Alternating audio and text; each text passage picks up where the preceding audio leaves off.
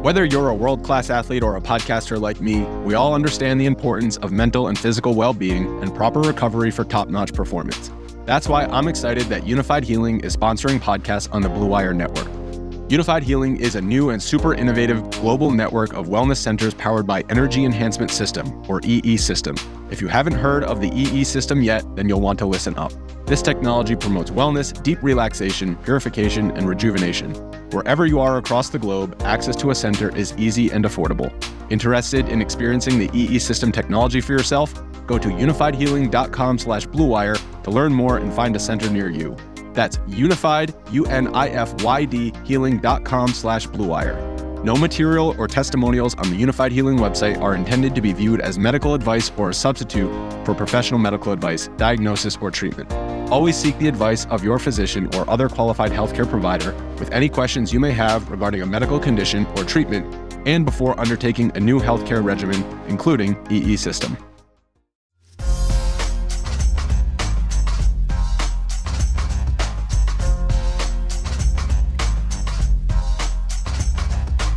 Welcome back to the Death Lineup.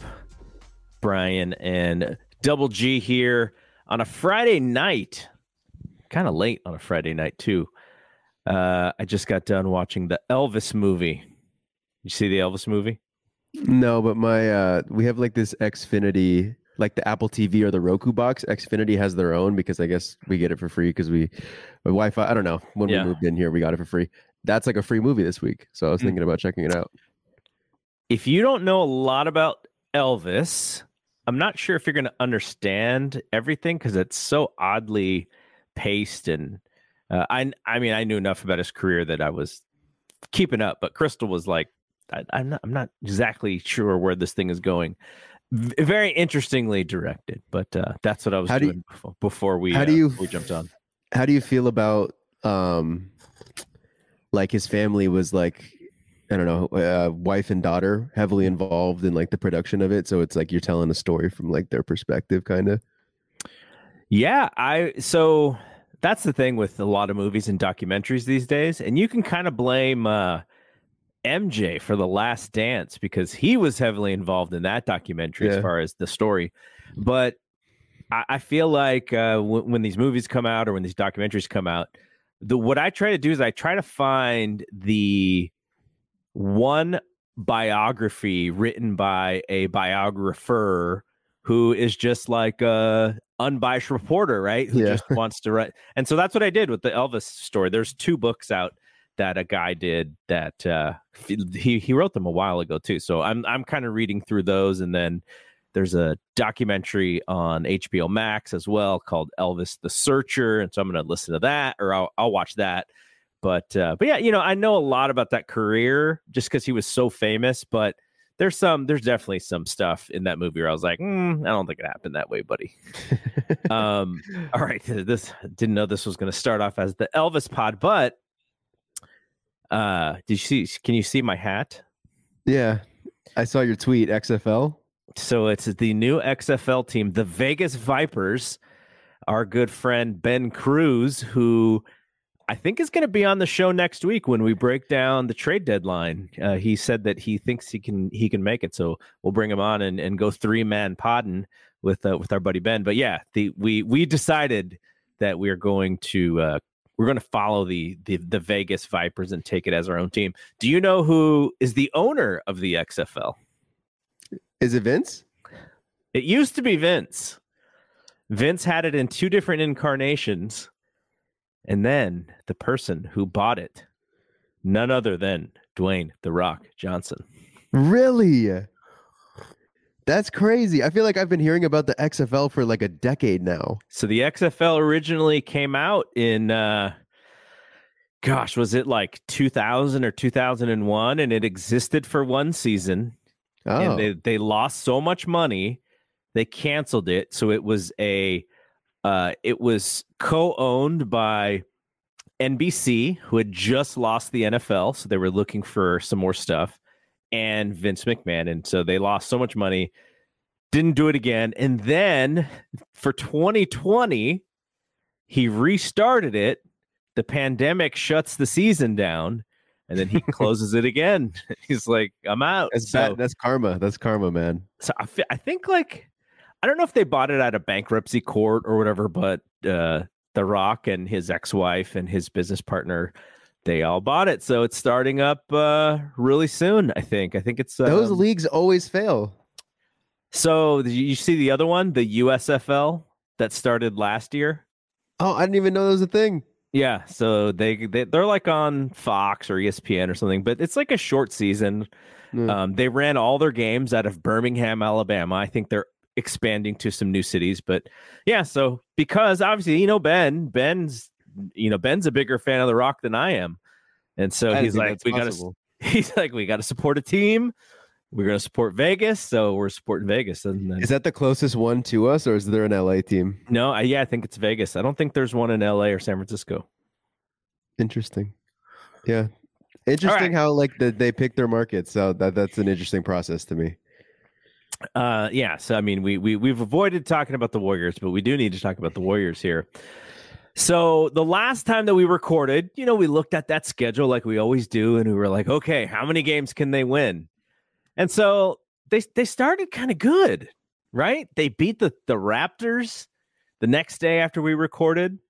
Then on Monday, they beat the Oklahoma City Thunder. Now, those games were probably a little bit closer than they needed to be. So we're looking good going into Wednesday. No Karl Anthony Towns, no Rudy Gobert. The Warriors are playing at full strength. And they go and lose to the very average, I guess like themselves, Minnesota Timberwolves. And at that moment, I was being very overly dramatic, as Warriors fans can be. And I was like, I don't know if they got it. This game, and the reason why I thought that is because of this game, knowing that you have Denver in the back-to-back, you're like, okay, we just win the Minnesota game. We take care of business. We go into Minnesota and win. And then, like, you just sit everyone for the Denver game, the back-to-back. No, the Clay's not going to play. And now we saw that Draymond got hurt. He's got a calf thing, and he's also questionable for Saturday's game against Dallas. Steph is playing, I don't know, the most uninspired basketball I've seen from him in quite a while. And I maybe uninspired is the wrong word, but he just looks like he's overwhelmed out there. He's just like, I don't know. I have to do everything, and it's not fun. But what did you think about that Minnesota game? Like that, I thought that was one of the more disappointing games of the season, I think. Well, Hulu butt cheeked me, and it didn't record the game, so I only got to watch the highlights. And I watched the highlights. I was like, "Oh my god, Stephen Curry is cooking!" And I texted that to my group chat, and they were like, "Dude, he went like 9 for 21." I was like, "Wow, his highlights looked really good." Yeah. So that's like the one game. Yeah, that's like an important game to like have watched, and I didn't get to watch it. I was actually thinking, so I went on the NBA app. You can't watch your home market until like 3 days after. Yeah, they had a stream up because there was like a Korean broadcast that they were going to allow us to watch. That I was genuinely thinking about doing, and I still might do it, but I haven't done it yet.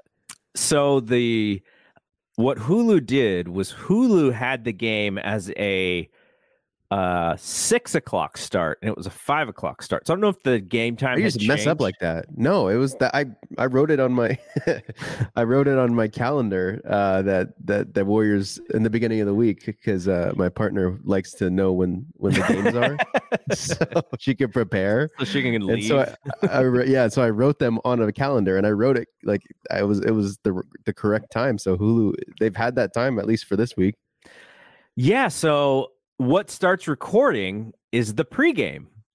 And so 5 o'clock was the pregame according to Hulu. So I got to see the first hour because that's what recorded was the pregame, because they thought it was but that's only an hour long. So then it stopped. And then I went to the game to see if it recorded correctly, and it didn't. So what happened is I jumped into live, and I got to watch overtime, and I got to see how poorly they played in overtime. It was just one of those games where if they take care of business, they go 3-1 basically since from Friday to Thursday, knowing that they're going to lose in Denver. And like, they're just not the take care of business Warriors this year. Like, I feel like, the even last year they had their struggles in those take care of business games too. But man, any other Warriors team just goes up. That's a W. We're going to go out. We're going to kill this Minnesota team, and then we'll deal with the Denver thing. But no, they tried so hard to win that game, and they could not win that game against Minnesota, who is struggling as well, but didn't have their two best players. Anthony Edwards is their best player, in my opinion. But I hate the excuse that I feel like we continue having to use. And it sounds like such a dumb excuse. And I don't want to like give in to the excuse. I think I said it last pod where it's like, they just like don't get up for these type of games. Like that's such a silly excuse in a professional league where you're making millions and millions and millions of dollars. And then Anthony Slater says it. What I think we all thought was that they might have tried harder if Rudy Gobert was there. Yeah.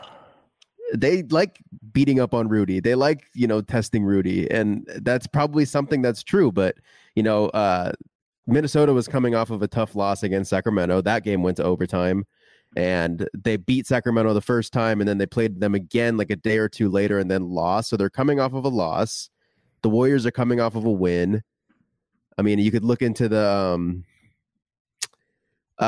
shot chart for overtime. What was it? Like 5 missed threes. You look at the shot chart, and then they didn't hit. 2 or 3. I don't think they hit one in the fourth quarter or overtime. Yeah, I didn't see it. But you look at the shot chart, all the missed threes, and then the 3 made buckets or 2 made buckets they have are right in the paint. It's like this team is like I don't know if their 3-point shooting is better than it was last year. I feel like they kind of they do have more shooters if I think about who left and who's still here. It still feels like if Wiggins can make shots. And when he did earlier in the season, they looked okay, and now he's not making any. He's not making like 2-point shots. When they're on though, like when all these shooters are on, it's like really fun to watch and really like wow, they really have some shooters. But at the same time, it feels like they're a lot of the time like really off, and it just it's like they just keep settling for that offense, that 3 happy offense of just shot jacking. And that's why it's important to have a guy like Kuminga who's just like I'm just gonna try to take it to the paint. And that's what Wiggins has been struggling in doing, scoring at all 3 levels, which is wild. Like that guy can't like score. And then obviously Klay's having like the worst year of his career, in my opinion. He had those good stretch of games in the beginning of January, but I looked at like some stat called DFG percentage. I'm assuming it's defensive field goal percentage, which would make sense. And I believe it is the average shooting percentage of the people. No, it's how you defend your matchup in the sense of like, say I'm guarding you and you score once and you don't score the other time. 2 possessions. Then I have a defensive field goal percentage of 50%. Mm-hmm. I held you to a 50%. So Draymond and Jaren Jackson Jr. have a really good one in like the 40s, like low 40s. I saw that stat that you're talking about. Yeah. Yeah. Like they're Klay has like one of the worst ones, which is interesting. Like, right. This guy who I used to trust as like a defender. And we've known that his perimeter defense, not necessarily it is his perimeter defense, but it's more so his guard defense that has taken a step back because he's lost a step defensively.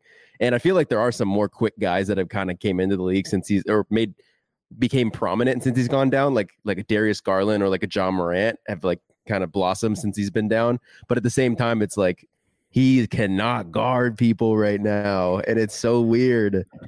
Yeah, their team perimeter defense we know is bad. They get duped into double teaming a certain shooter, thinking that shot is going up, and then it's not. Nope. Then they pass to the guy who's open in the corner. That happens a lot. I wonder if Klay is guilty of that. But you know what's so weird about this, and what, even as frustrated as I am as a Warriors fan, the fact that they are still like tied for 8th in this conference, this terrible Western Conference, so terrible. I look at there's a last 10 games record for every team in the Western Conference in the league. Well, I'm looking at the Western Conference one specifically. They Warriors are 5-5 in the last 10. There are only 2 teams who have won at least 7 out of their last 10. One of them is the Nuggets, who the Warriors lost to yesterday, and the other one is Go ahead. I know it's not Memphis because they've been losing. I know it's not New Orleans. 3-7. Yeah. I don't want to guess it, but is it Sacramento? Sacramento is 6-4. Who's in fourth place? Is it Minnesota? Minnesota is 6-4. Oh man, then it's probably is it like Dallas? Dallas is 4-6. No, okay, I don't know. You could do it. The Phoenix Suns. Oh yeah, dang it. So Denver and Phoenix are 7 out of their last 10. The Grizzlies, they're struggling. 3 out of their last 10. So they're 3-7. And then you mentioned the Pelicans. They're 0-10. They've lost 10 straight. So all of these other teams, the Kings, the Mavericks, the Clippers, the Timberwolves, the Warriors, the Blazers, the Jazz, the Lakers, the Thunder, all of those teams are within 4 wins or 6 wins out of the last 10. And they're like all the same teams that are competing for these spots. So nobody is going on any kind of crazy runs to try and pull away. The Nuggets are still 4 games ahead of Memphis, but Memphis is struggling right now. So they've put some distance on them. How many games are they ahead of Sacramento? Memphis 6.5. Oh, Memphis is only 2.5 games. Wow, Memphis is going to join the whole 2 through 12 thing at this rate. So the point being, all of these teams that are bunched together, they're all playing, around 500 basketball, and nobody is running away with any of these spots. I mean, the Kings, they have 29 wins and 22 losses. The Warriors are 26 and 26. So still there's a 3.5 game difference there where, one team goes on a bad run, that could get a lot closer. But you go all the way down to 13. The Warriors are 8.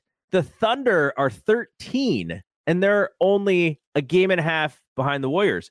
The Lakers are sneaking up, and the Lakers could make a trade, right? Anthony Davis, they're wholly dependent on Anthony Davis staying healthy. But it's just, if you're the Lakers, you look at the Suns at 6 and you're like, gosh, they're not that far away. If we just get one player, we can catch these guys. And my wonder is do the Warriors see themselves in the same light? Do they see this thing as like, hey, we could actually get to 3 and kill all this nonsense about the play-in game if we find a guy? And we're going to talk about the trade deadline and the trades that are sort of thrown out there, because I want to get your opinion on some of the most popular ones from the writers, the beat writers and the national writers. But it just seems like, because if we are waiting, we're going to turn it on. The Warriors are going to turn it on. That hasn't happened because their record is exactly 500, and Slater loves to run the stat of how many times that they've been 500 throughout the season. Kerr changed the lineup. They go small. It's supposed to create more offense, and they're still a 500 team. Looney and Draymond together, they're still a 500 team. Good Wiggins, bad Wiggins, they're still a 500 team. So I don't really know with their current rotation what they can do to change that. It's just like who they are.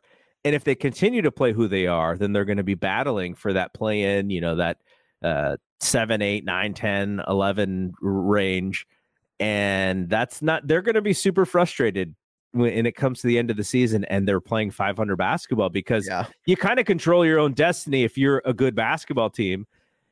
And either they are playing underneath their potential, or they're an average basketball team. And that may be something that we just have to deal with, of the defending champions with Steph Curry, Draymond, Clay, and Wiggins are an average basketball team. That's the one. They better.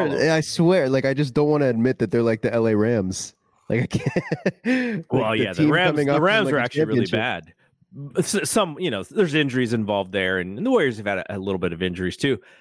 But it's the thing that I was trying to tell myself is there were a couple Shaq Laker years where they had injuries. They're kind of hovering around 500, and then they just kind of start winning games when they need to, and then then they get to the third seed or whatever.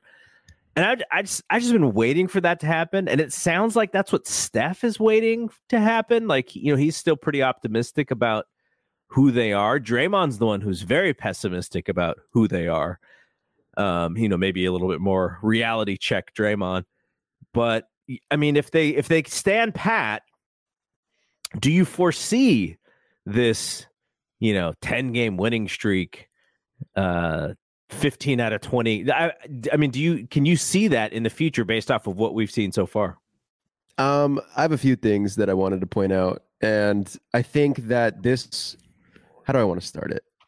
I'll start it differently. I think that they haven't been able to get synergy. And what I mean by that is that in the beginning of the season, you had MVP Steph, you had All-Star Wiggins, and honestly, Draymond's been pretty consistent throughout the whole season. I think Draymond's been a great player for the entire season, but you had MVP Steph, All-Star Wiggins as your things that were going for you. And in that first part, the first little stretch of the season first stretch of the season, I think we're the halfway mark. So how about pre-Steph injury, post-Steph injury? Pre-Steph injury, Steph MVP season, Wiggins All-Star season, Klay awful, Jordan Poole awful, still had not found the rotation, so heavy JaMychal Green minutes. They haven't found out that DiVincenzo and Kuminga should be the 6th and 7th man, clearly. They have Looney at the center. That's what they were running with, and it was 500 basketball. Post-Steph injury, we have streaky Steph. We have maybe one of the least effective high-paid players in the league in Andrew Wiggins, not playing well whatsoever on both ends of the floor. Okay on defense. Klay Thompson has been way better than he was since the start of the season, but I feel like he's kind of hit another little. It's very dependent on the type of Klay Thompson we get each night, of if he can get going or if he's not forcing stuff. Kind of inefficient though, not very efficient numbers. Yeah, and even when it feels like it's a Klay game, it's oh man, he's hitting. Oh, what? He's 7 for 19. Yeah. Or he's 5 for 19. Poole definitely better than he was in the first stretch of the season, but still, I get so frustrated with the guy. But I'm saying that because it's good Wiggins, bad Wiggins, still 500, but it's all those things haven't been able to be good at the same time. Second stretch of the season, they found Kuminga and DiVincenzo as these defensive stoppers, these good players that they could use. So I feel like there's a little bit of optimism in that sense, where it's if you can get a couple of those things to line up, Steph gets back to a pretty darn good season, Wiggins at least becomes competent, and you have the Kuminga DiVincenzo thing working out for you. Klay has a couple good nights. Jordan Poole off the bench is what I would do. I think that there are that things can start going in your favor that way, but nothing in this season has told us that things are going to line up like that. So, last week I was I feel like it's just always this. We get optimistic and then we get let down. So it's we're just going to keep having this conversation each week. And I guess that's what a 500 team is. We just keep having this conversation. But I feel like this Warriors team is a team that's going to see that, 3 through 12 is identical, and a couple games can, push you into the 3 or drop you to 12. And I think they're just going to be okay with okay, we lose one, we win one. We lose one, we win one. We're just going to be in, at least as long as we're still in it, right? And then by the point that teams start to separate themselves, where it's oh, wow, we're actually in 9th place, and we're actually in 9th place. It's a couple games to get out of 9th place. I feel then they're going to start trying, but it's almost they dug themselves too deep already. Wasn't that 2 years ago, though? Isn't that exactly what they did 2 years ago? Yeah, but 2 years ago, I feel they didn't have the roster. They didn't have the talent that they do right now. They were 39 and 33 in that season. That's a better record than the current roster has right now. Than they were. So as of right now, going in All-Star break? That's a good question. I don't know what that was. I know the thing that is, because you remember when Steph went down? Steph went down for 10, 13 games. That's when he fell on his butt in Houston? Yeah, fell on his butt against Houston. Yeah. The tailbone injury. Yikes. Yeah, jeez. That was one of the greatest individual seasons I've seen in my life. And it sucks that it didn't make the playoffs because of it. So you brought up Klay. He is shooting the worst field goal percentage overall of his career. He is also taking the most shots per game of his career, which is kind of interesting. I didn't realize that. His 3-pointers made, it's the highest of his career. 3-pointers attempted per game, highest of his career. 3-point percentage is getting closer to 40. It's not quite at 40. Last year was the lowest that he ever shot it, but that was only 32 games. So through 40, he's slightly ahead of last year's number. Free throws are around what he's been the last 4 years. Rebounds, he's a tick ahead of what his highest was. Like his highest was last year at a 3.9.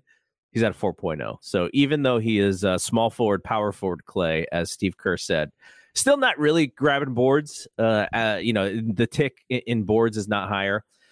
The assists are just average Klay year for assist. Same with turnovers, same with steals. Blocks, for whatever reason, are the really low for him, but really low is like his highest was 0.8 blocks per game, and now he's at 0.4.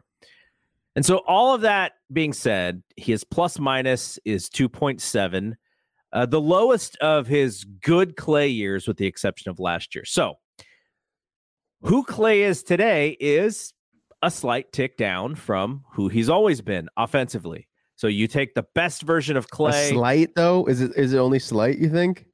Well, it's slight in that it just takes him more shots to basically do the same. His his highest points per game ever, 2016, 22.3. 2015, 22.1. 2018, 21.5. This year, 21. It just feels like it's more volume and less efficiency to get to the same numbers, which I don't think is slight. I think that's like a major tick. But if he improves his field goal percentage and he gets it in the 43, 44 range, it'll be kind of average, maybe slightly below average Klay season. But the thing about his numbers is that they're so identical almost year after year. And but the field goal percentage is down, and he's just shooting way more threes than he's ever shot before, which he probably should, right? Like that should have been he should have been shooting 8, 9, 10 threes per game, even when he was going great. So agreed. I don't know, if it's going to be a Jordan Poole who's just going to take off. Is it going to be one of these young players? Is Kuminga going to take off? It just seems like this is. Do you ever see the movie Groundhog's Day?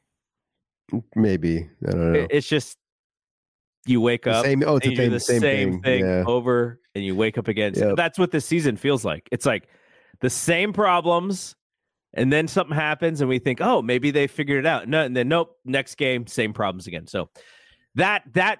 All that is set up for what I wanted to ask you about, which is the trade deadline.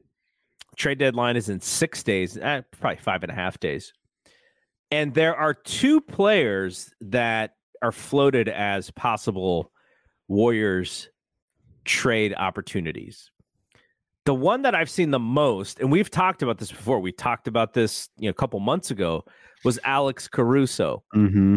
And I think it was Rob Mahoney on The Ringer, and also Chris Mannix, who, I don't know if he's still with Sports Illustrated, but he's with DAZN because he's a boxing guy, but he's also a basketball guy. They both had Alex Caruso for James Wiseman as their Warriors trade. After you watched James Wiseman yesterday, actually not even yesterday. I mean, he's been hurt, so that was really his first game back. But, this up and down roller coaster of his season, are you still that protective of him when it comes to trade opportunities? I'm definitely less protective. I'm protective of him. Don't get me wrong. Like, I still think like he can be something in this league. Like, I feel like he's been dealt a bad hand. And Warriors fans have let him hear it, and I feel like it's sometimes unfair, but at the same time, do I want to feel bad for people making $5 million a year? I don't know. But I think he's like at 7. 9 or $10 million a year. Yeah. But I think I'm less protective in the idea of trading him just because of where this season's at. But hell, I think like I don't know why I'm in this Twitter space, but like someone I did a podcast with on my podcast, he's on the Down to Dunk stuff with the Athletics, Andrew Schlecht. He's on an Athletic NBA show too. His name's Alex Spears, and he said on a podcast that he floated. He likes the idea of James Wiseman coming to OKC, and I've been seeing a lot of OKC fans saying it too, and they're thinking more of a 3-team trade because, yeah, I said what I told you. I was like, yeah, I feel like Kenrich Williams is the only one that would make sense to come back in that deal. And it's like, and OKC fans are like, oh, never mind. But so they're thinking like a 3-team trade thing. I remember what you told me once, which kind of stuck with me, which was if the smart teams want him, then maybe we should not give him away. I would classify OKC in that smart team category. I feel like they are the best small market team that's like been around since I started paying attention to basketball, like the smartest small market team. So I would be makes me a little worried because there was a couple things with the fans were bringing up. They were like showing these videos of like, they felt like taking it back to the Miami game when they were in Miami, that Kerr was using Wiseman incorrectly. Kerr was using him as a drop big, playing drop defense when really he should be like the versatile, like, okay, I get put on a switch. Like that's not the worst thing that could happen. And that's what I was kind of saying too, how he's able to stay in front of people. So you know what the sort of the unspoken thing about that is, though, is he's coming off of a knee injury, right? So maybe Kerr doesn't want him to do that because Kerr doesn't think that mobility is there yet because he had the knee thing. I don't know. Which caused him to miss all last year. I don't know if Kerr's being protective of injuries of young guys or I don't know. Not even the injury. He just doesn't want to put Wiseman on an island and get. It just feels like why not try it a couple times in a position, like once or twice. Like there was a couple times where he gets switched on to people and it's like, wow, he's staying in front of Jimmy Butler. Yeah, like why not try it out a little? He's different, really long, different. Yeah, lots. I wasn't protective of all the young guys, not trading them. I'm more like, hey, if you can get Jalen McDaniels for Moses Moody, let's do it right now. Mm-hmm. I just don't know the one that you like.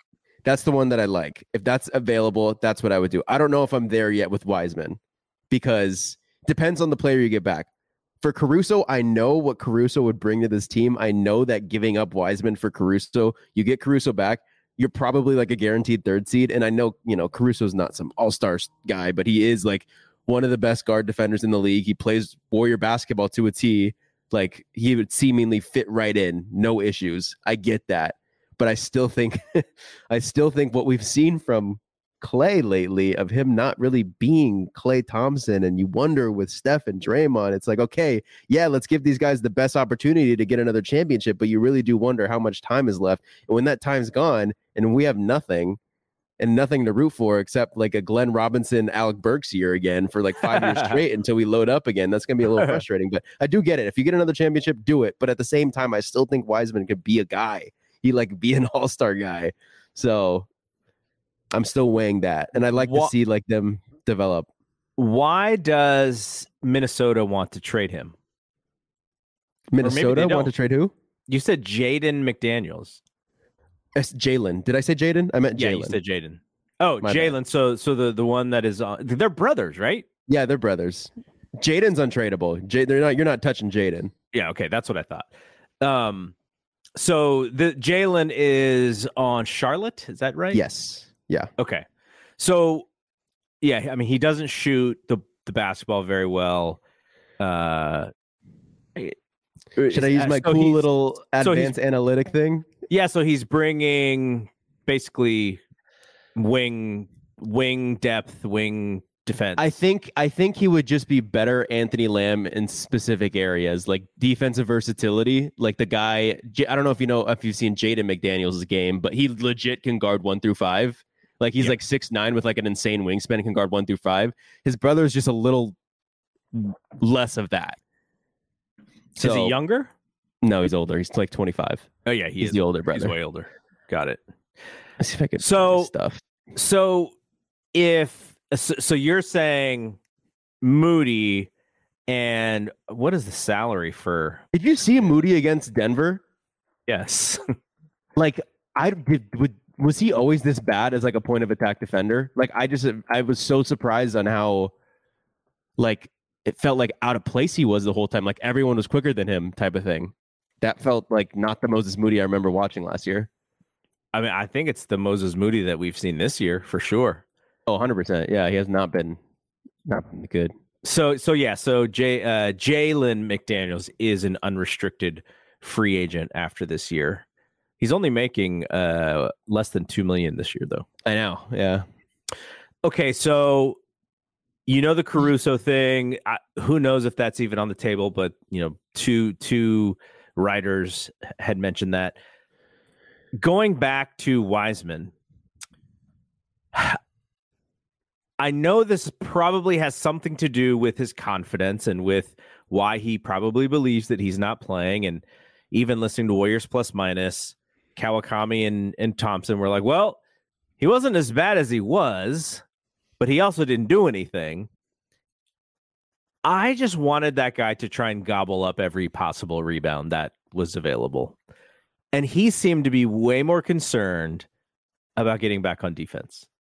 Now, maybe that's a Jokic thing, and maybe that was part of the game plan. Like, don't let Jokic get out, in transition on you. But I also saw a couple of rebounds that were kind of out there, and I was like, I think he could have actually got that if he tried for it, both offensive and defensive. There is that lack of like killer mentality that we talked about earlier this year. I was like, and I know watching young Shaq and trying to compare him to any big is ridiculous, but I was watching that Shaq documentary on HBO Max, and talk about athlete driven documentary. But it was still fun because Shaq is fun. And you just watch Shaq, like his whole mentality was like, I'm getting every rebound. I'm blocking every shot. If I get it in the post, I'm just crushing people. Like, try and stop me. Like, that was just his mentality. Wiseman's a different player, raised differently. He obviously wants to shoot. He wants to be a little bit of a ball handler. I get that part of it. Not everyone has the Shaq mentality. You got to have 25% of that, though. And that's probably what's frustrating a lot of Phoenix fans with Ayton too, right? Ayton wants to be the skilled big, and they're just like, can you just dunk the basketball one time instead of going for layups? Like that. I mean, that's some of it, right? And the game has changed so much, and these guys are not taught to be just put this guy under the basket type of centers. But man, I just wanted to see Wiseman. I was like, okay, Jokic is just going to put his forearm in your chest. He's going to throw a couple of post moves, and he's going to throw some sort of hook, some sort of little shot. How about you just try and block this thing instead of staying low, even though he's going to push you over no matter how low you stay? I was like, why don't you just try to block it? Like, show how show how tall you are. Maybe get a piece of it.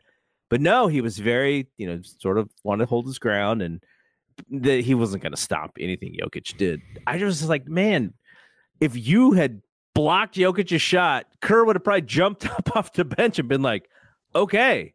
Or if you would have snatched this rebound out of nowhere and kept the possession alive, Kerr would have been like, all right. But he didn't do any of that. He wanted to stay home on everything. He just plays like he doesn't want to make a mistake, which is unfortunate because he's so talented, and that might be where Moody is as well, right? JK gets a little bit more freedom, but JK also has that mentality that he probably is like, I'm gonna get in trouble, but who cares? Yeah, but he plays with some freedom. I think that's a good point. But I feel like he's understood what he needs to do to get playing time. And he's just like focusing on all that stuff, a lot less JK on ball stuff to start a possession. It's more like he's a grenade sometimes. But yeah, I think what's ironic is that I keep saying we have the same conversation like almost every week because they're 500. Yep. And like we've had that Wiseman conversation before against the Magic when he had like one of the worst games we've ever seen him ever have, or maybe any player has ever had. And that's the conversation we had where it's like he plays too scared almost to like get pulled out. He doesn't want to make mistakes type of thing. So yeah, like again, if people are in favor of trading Wiseman, like I'm less protective of that idea now. Like it's like, okay, do it. For me, I'm still more like, if you trade him, I want equal return. I want someone who I value or I think is equal return of Wiseman. And I think I don't think Caruso is enough. That's just where I stand. But I could see how Caruso would help this team, you know, leaps and bounds basically. But I just think that like a player, like how about a Saddiq Bey straight up for Wiseman? I'd probably do that, even though Caruso is the better player than Saddiq Bey right now. I get it. I still think Saddiq has the potential. He's a Villanova guy. You know, Lacob likes him. You know, Villanova guys usually do well in the Warriors offense because they run a system and a set too in Villanova. So, and then Saddiq, I think, still has like can get a lot better at a wing, and he's at a wing position too. So that's probably like where my starting trade Wiseman for type of player would be, like that type of guy. Saddiq Bey's value, whoever's around Saddiq's value, I'd probably trade Wiseman for.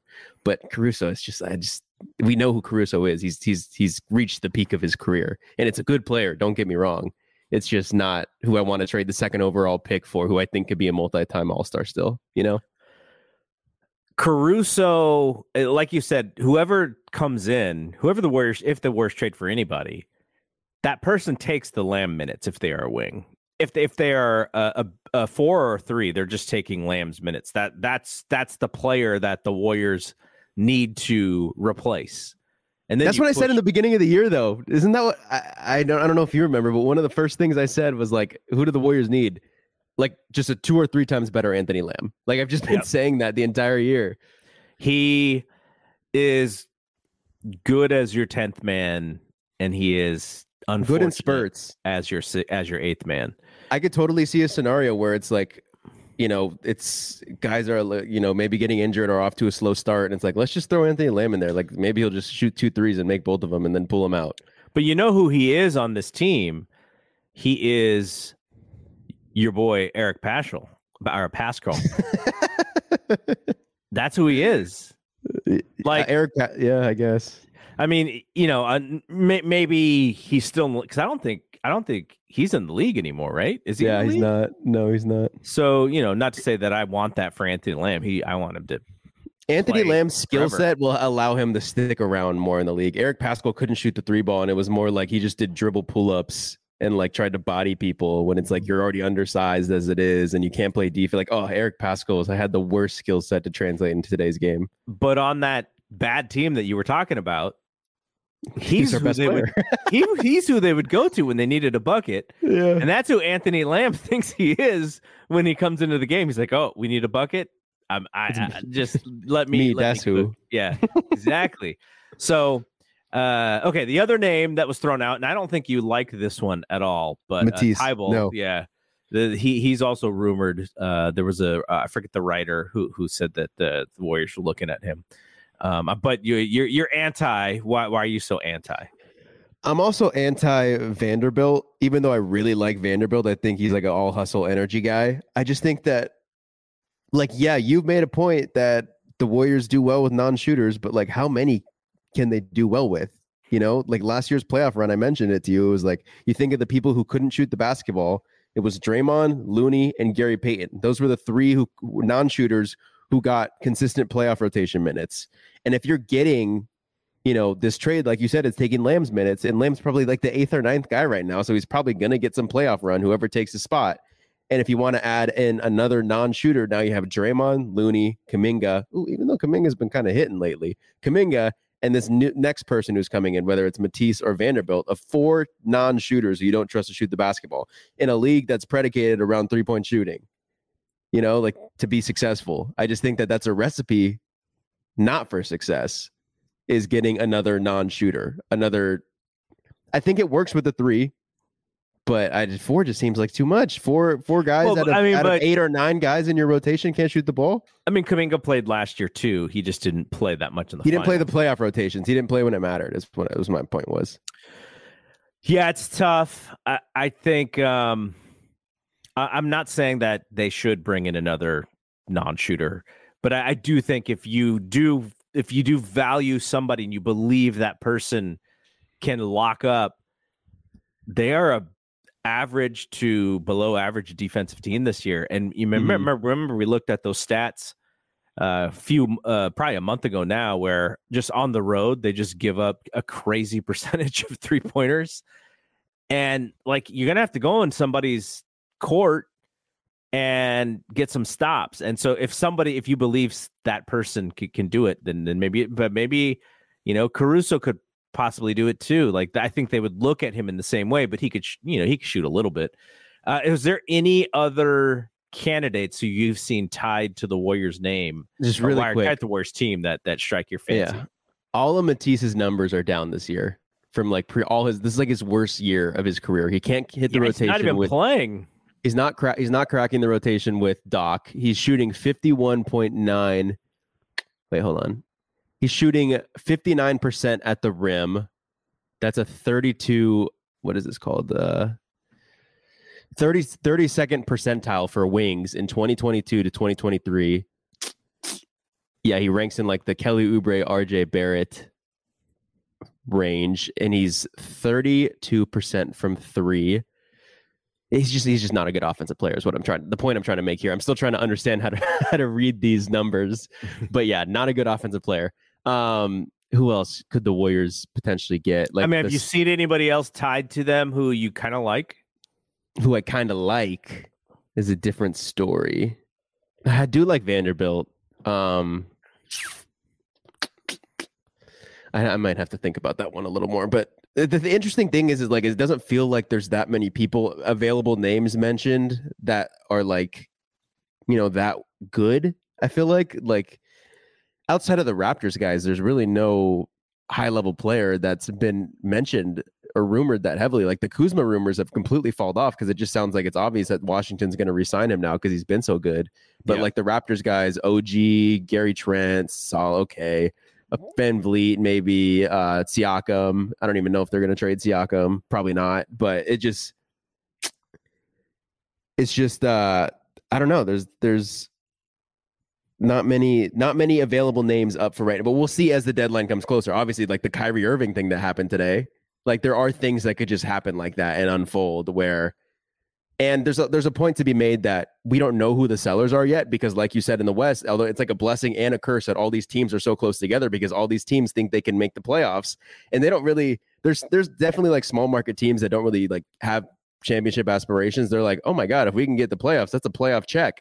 Like that's a lot of money they can make in their stadium. So that's why, that's why the play-in, a lot of teams are going to try to go for it. And that's why I don't know how many sellers there's going to be this year in the market. So we'll have to keep an eye out. Okay, but we hear the Lakers in every trade rumor, right? And then we can talk about the Kyrie thing right now. Kyrie says that he wants to be traded before the deadline. I think this is a little bit of a who blinks first poker game, because if you are the Nets side, you've had this guy who is still a really good player, but you had the drama with him earlier this year in his social media and the stupid stuff that he was posting. You had the stuff with the vaccine last year. So there's a trust factor with the Nets on whether or not the Kyrie business is good for Nets business. And so because of that, they're not talking, deal with him. They're not talking, let's talk about your next deal. They're kind of playing that waiting game. It's almost like, well, he's playing good now. Is he going to play good in 2 weeks? Or is he going to be happy in 3 weeks? Or come playoffs when he and KD are healthy, what do we get out of them? Are they still that killer twosome who can go to the Eastern Conference Finals? So I think there's a lot of just we need to see what we have with him, and we need to see how he deals with this, this harsh last, whatever last quarter of the season or whatever that they want to see. And then from his point of view, he's like, I should be one of the best players. You need to show me that you see me as one of the best players. But if you're the Nets, are you that sad if Kyrie doesn't re-sign? I mean, maybe that has something to do with KD, and maybe KD gets frustrated, and then you have another problem like earlier this year. But I think they're playing poker with this guy. I think his stepmom is his agent, from what I understand, and she is a little frustrated with the lack of communication. I forget what podcast I heard. It may have been on the new Haynes and Steiny Mo show, This League Uncut, with the stupid hashtag at the front, which makes it almost so hard to search for. I searched for This League Uncut in my just look up podcast names. app. It's a lot easier to look up just like Mark Stein. But in my podcast app, you have to actually add the show. I wasn't looking in Google. Yeah. Like I could have found it in Google. I know. On the podcast app, I feel like you could just look up Mark Stein on the Apple Podcast app. You'll find his podcast. You click it and you press subscribe. You have to look at it. Fact check me, but Stein probably tied to a couple shows historically. Old. That's what I did for Bob Myers' show. Actually, you did. I just looked up Bob Myers' name when the first episode with Steph came out, and it was the first thing. So searching for This League Uncut found me nothing, and then I had to put the stupid hashtag in the front, and then it found it. But yeah, so why are the Lakers involved in all of these rumors and the Warriors are not? Maybe that says something about the Lakers and how desperate they might be. But also at the same time, you have LeBron and Anthony Davis, two of the top 25 players in the league, and they seem to be in all of this stuff. So because if they were to get a third guy, I almost feel like they're even with the Warriors at that point. And I think so too. Like if they get Kyrie, are they like Denver, Memphis level?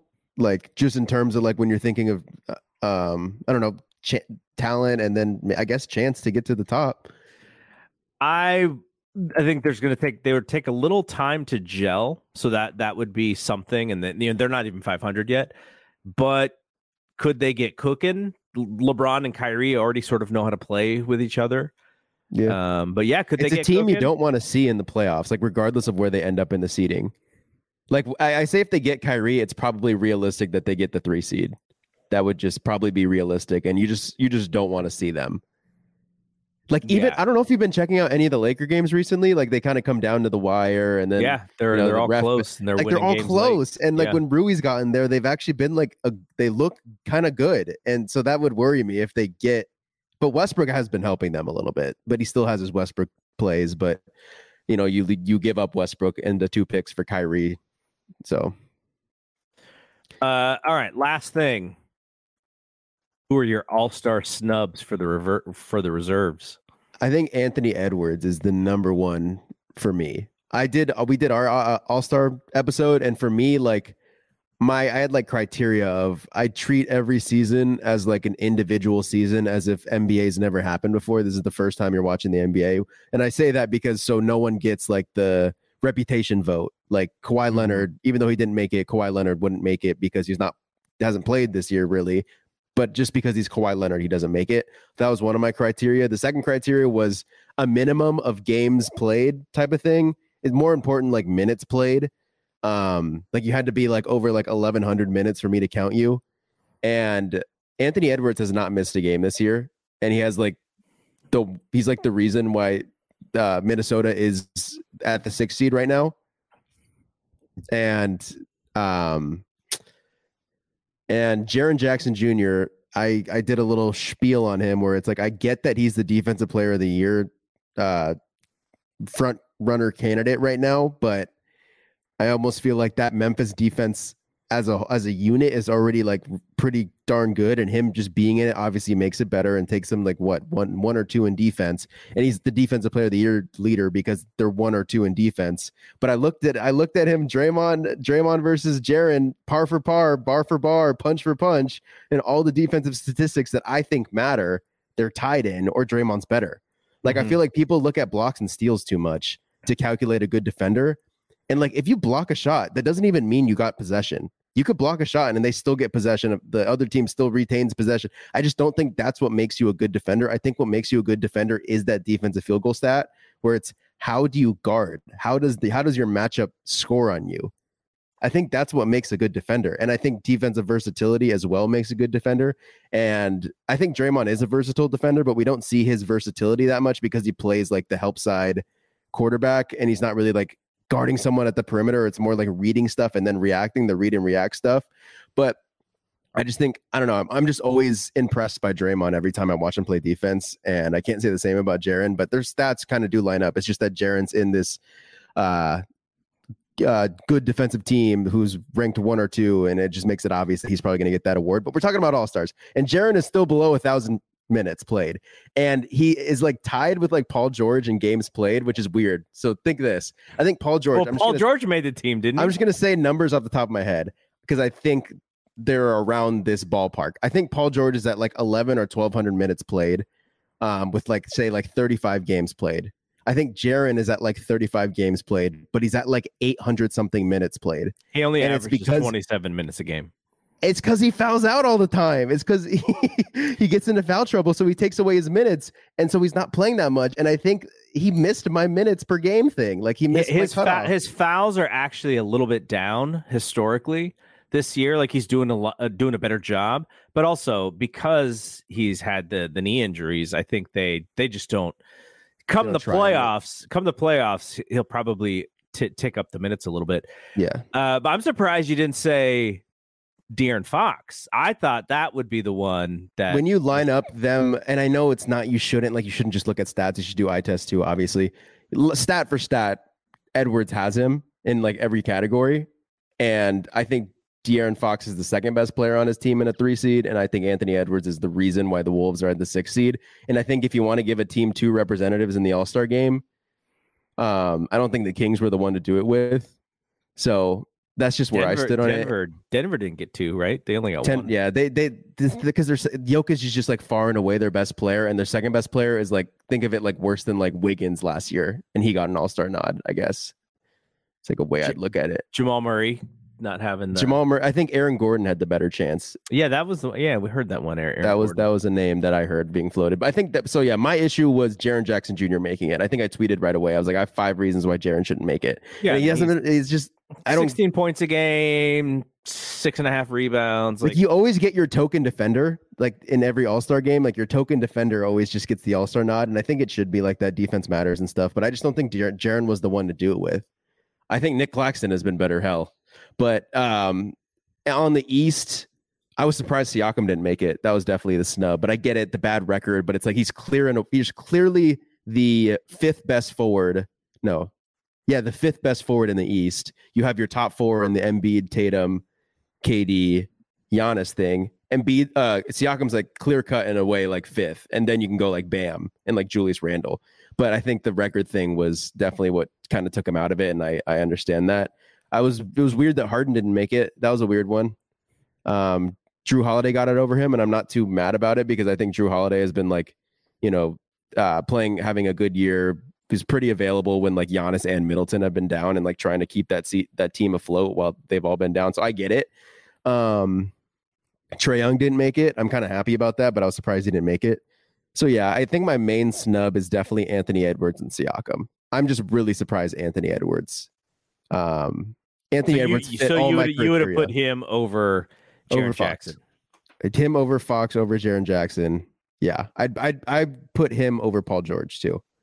Yeah, Paul George is an interesting one. I mean, Draymond didn't make it. Draymond's having this thing, he just doesn't score the basketball, but assists and rebounds, solid. Obviously, he plays great D. I knew he wasn't going to make it, though. I knew he wasn't going to make it, too. But I tried to make the argument in my podcast group of, like, guys, like, look, like, Draymond and Jaren are, like, damn near identical players in terms of defense, which is what they're both known for. And Draymond sometimes has the edge on him in some important defensive stats. And they just cut me off. They're like, dude, he's not going to make it. And I was like, I know. And so... All right, predict. We'll get out of here in a second, but I want you to predict, do the Warriors make a move at the trade deadline that is actually substantial? I'm not talking about like, dumping Ryan Rollins for a second round pick or anything like that. Like, do they make an actual move to improve their basketball team to make a push for this playoffs? Oh my goodness. There's so many things that can happen. from here until the trade deadline. It's such a weird trade deadline. I feel like we just don't really know for most teams, and we would have a better idea at this time of the year.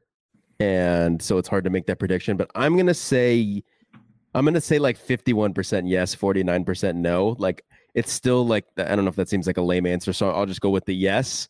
I think a Jalen McDaniels, not necessarily the player, but that type of player, that rank of player in like the Vanderbilt range and the Thibault range and the Jalen McDaniel, they're all in like that same tier of player, basically. I think we get one player of that tier, and I kind of hope it's Moody gone.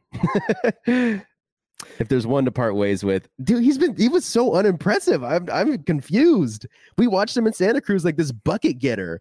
Like, yeah, the competition and the talent's down in the G League, but man, he was taking tough shots. He was hitting tough shots, playing good defense. But you put him out there, and he's like supposed to be this 3-and-D guy, and he could not stay in front of someone, which was wild for me to see. And then obviously, if his shot's not hitting, then he's a minus player out there. So, okay, I'm gonna make a prediction here.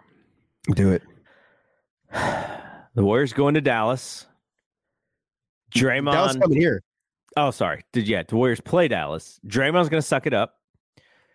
Luka is not going to play. The Warriors are going to win that game.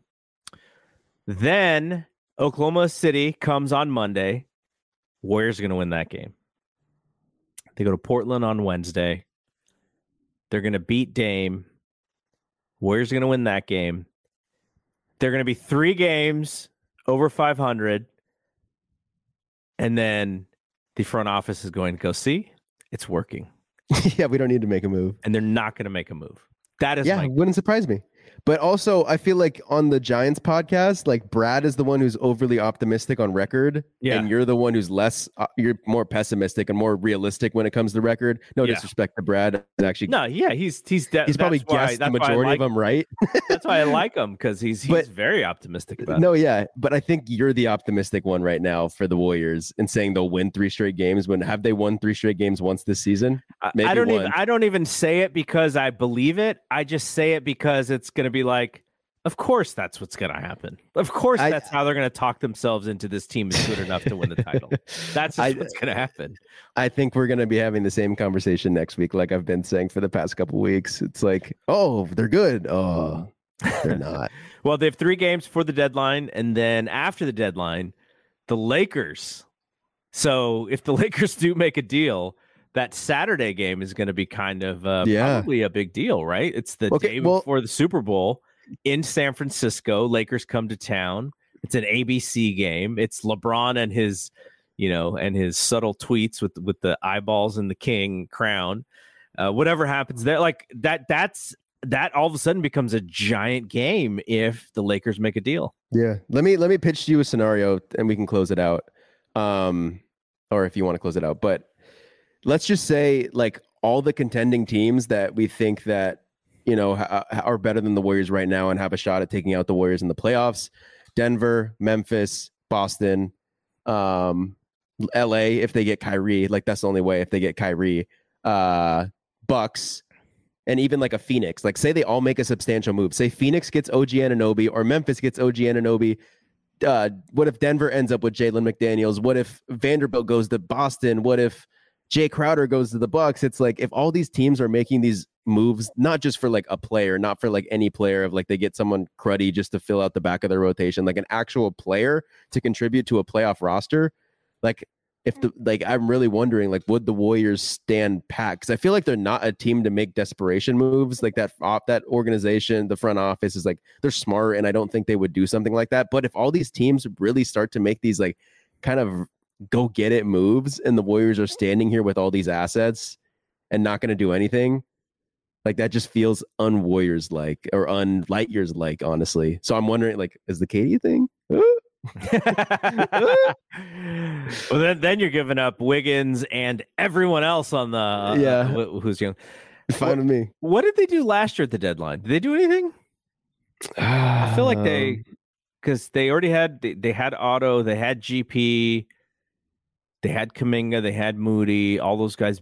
The only player who I remember being on the roster and not being on the roster was Jeff Doutwin Jr., who I think was two-way though.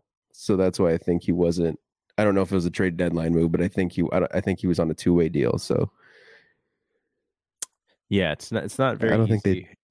And the year before that was the Wanamaker year, right? Yeah. Yeah. Jeez. I'm trying to look and see if they did anything. I don't think they did anything. I don't think so either. What? You remember? Well, it's going to be completely off from this stuff. I was going to say that JaMychal Green's starting to hit threes. What?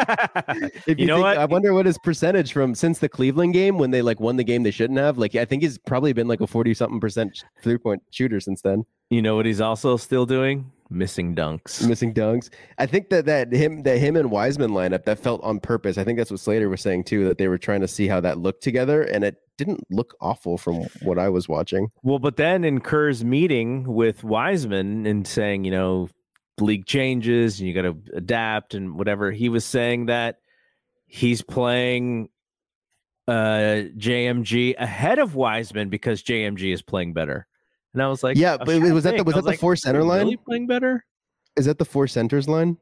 We can't play four centers or whatever that line was. Well, I think he had a one-on-one meeting with James, and when he was talking about that meeting with the press, he was saying that they've chosen to go JMG over Wiseman because they think that he's playing better. Right? JaMychal at the 5 is a bad decision. I don't know how they made him guard Jokic yesterday. That was not nice. Yeah, they were like, "Come on, you've done this in practice a lot. You know his moves." And he's like, "Yeah, I know. He's gonna throw forearm in my chest. I'm gonna fly backwards, and he's gonna hit a little shot." I don't know how you play JaMychal over Wiseman, especially at the 5. I think JaMychal's kind of Anthony Lambing it offensively a little lately, which I think is interesting. Yeah. Kind of. All right. What's up with the BAM this week? We're going to do a trade deadline preview on Sunday. I was supposed to talk to a scout last week that didn't fall through, but that'll happen in the next week or two. Cool. All right. So that's it. We'll be back next week. I'm not sure the date yet because I have to actually go into the office on Thursday. So if we record Thursday, it may have to be a little later. But the Warriors have Thursday, Friday off. So we could either do it Thursday or Friday. But Ben Cruz says he is going to join with us. So that'll be fun. Our text conversation becomes the podcast about Warriors basketball. All right. So for Bri, I am Double G. See you when we see you. Peace out.